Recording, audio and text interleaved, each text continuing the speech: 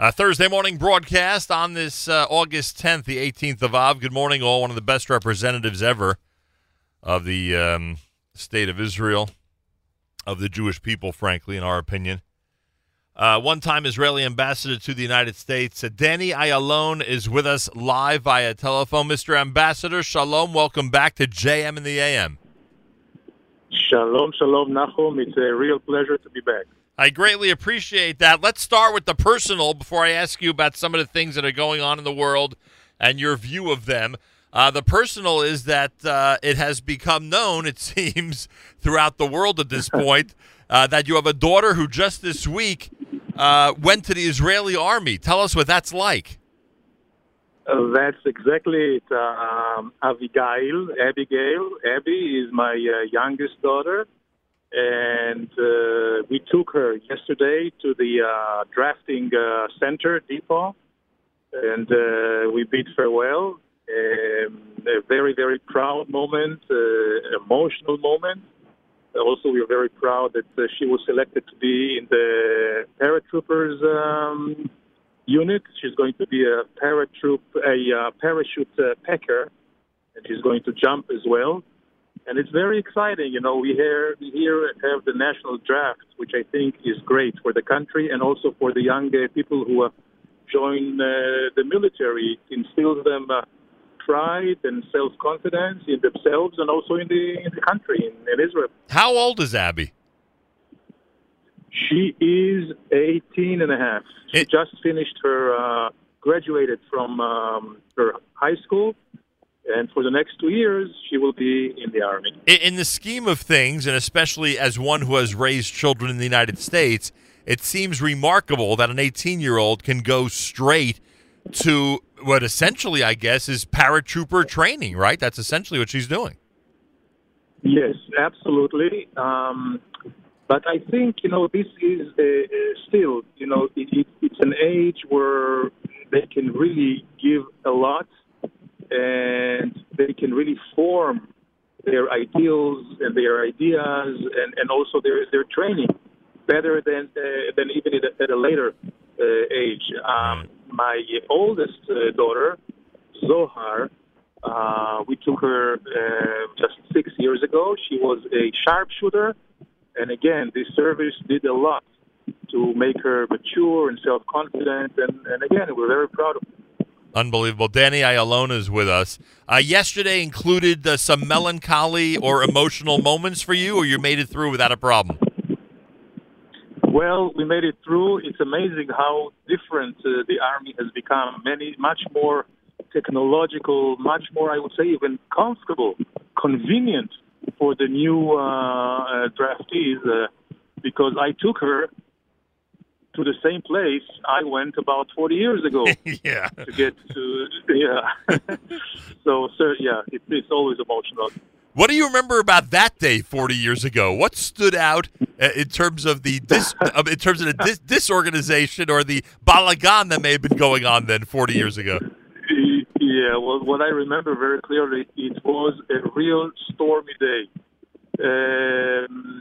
Incessant, non-stop rain, and we were, of course, in huts and a lot of mud.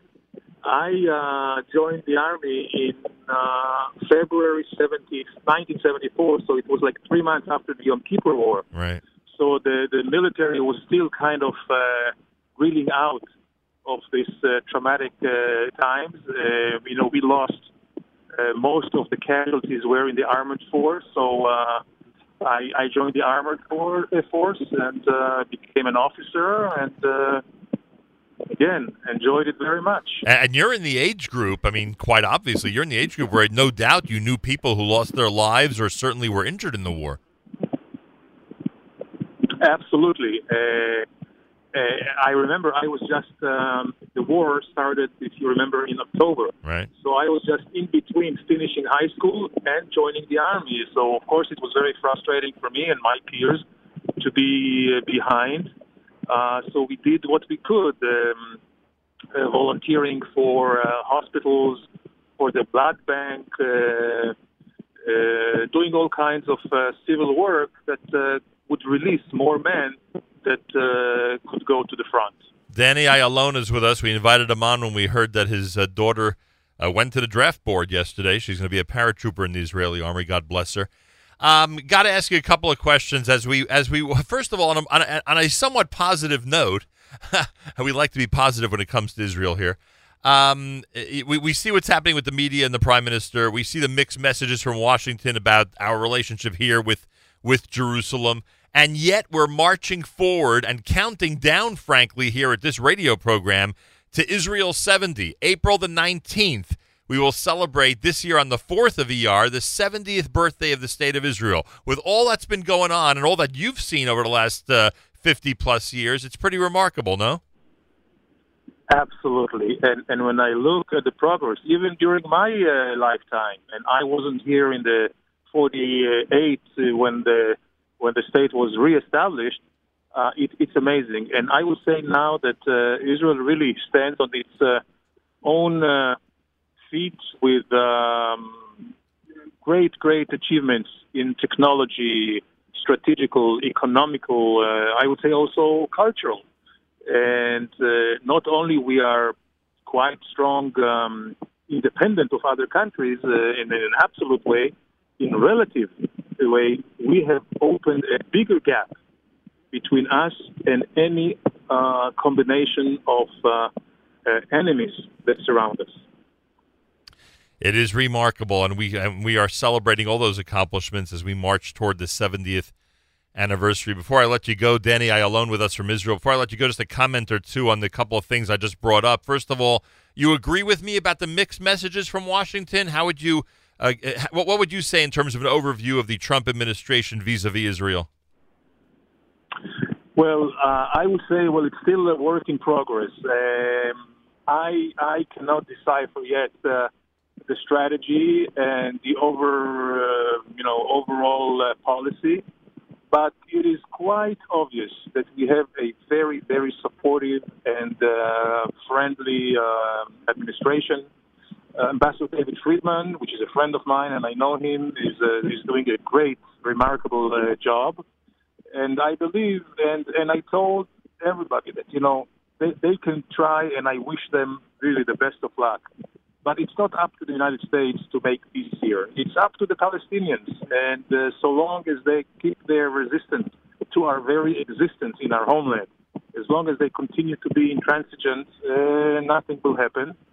I'm not sure. I'm not very optimistic, unfortunately. But again, I think that the Palestinians are always there to lose because their national leaders for the last 70, 80 years have really done a disservice to them, and this is where they are.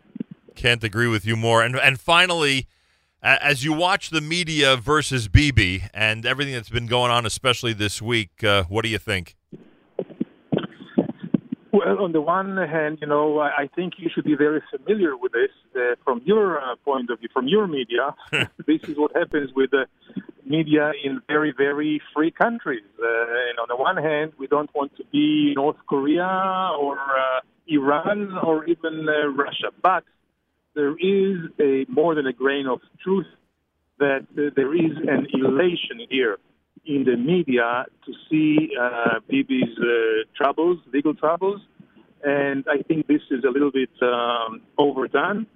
What Bibi did last night, he gathered his own supporters to balance all the negative reports. And I tell everybody, we'll have just wait and see. We know that justice is being made in a slow fashion, and we have full trust in our Justice Department, in our police department, and everywhere else, of course, judges and Supreme Courts. But right now, from a political point of view, I don't see, Nahum, anything happening soon because investigations take a long time, and rightly so. The professional investigators have to take their time to do their job in a thorough way and also in a responsible way. I thank you for sharing Abby's accomplishments with us, and kol hakavod to you and your family. And thanks so much for joining us this morning, Mr. Ambassador. Thank you, Nahum. My pleasure. Ambassador Danny Ayalon Mazal tov to him and his family as Abby, his 18-and-a-half-year-old girl, is on her way to the paratroopers in the Israeli army. Pretty amazing and pretty incredible, and always great to get his opinion about what's happening in this amazing world of ours. 10 minutes before 8 o'clock. Plenty more coming up. It's JM in the AM.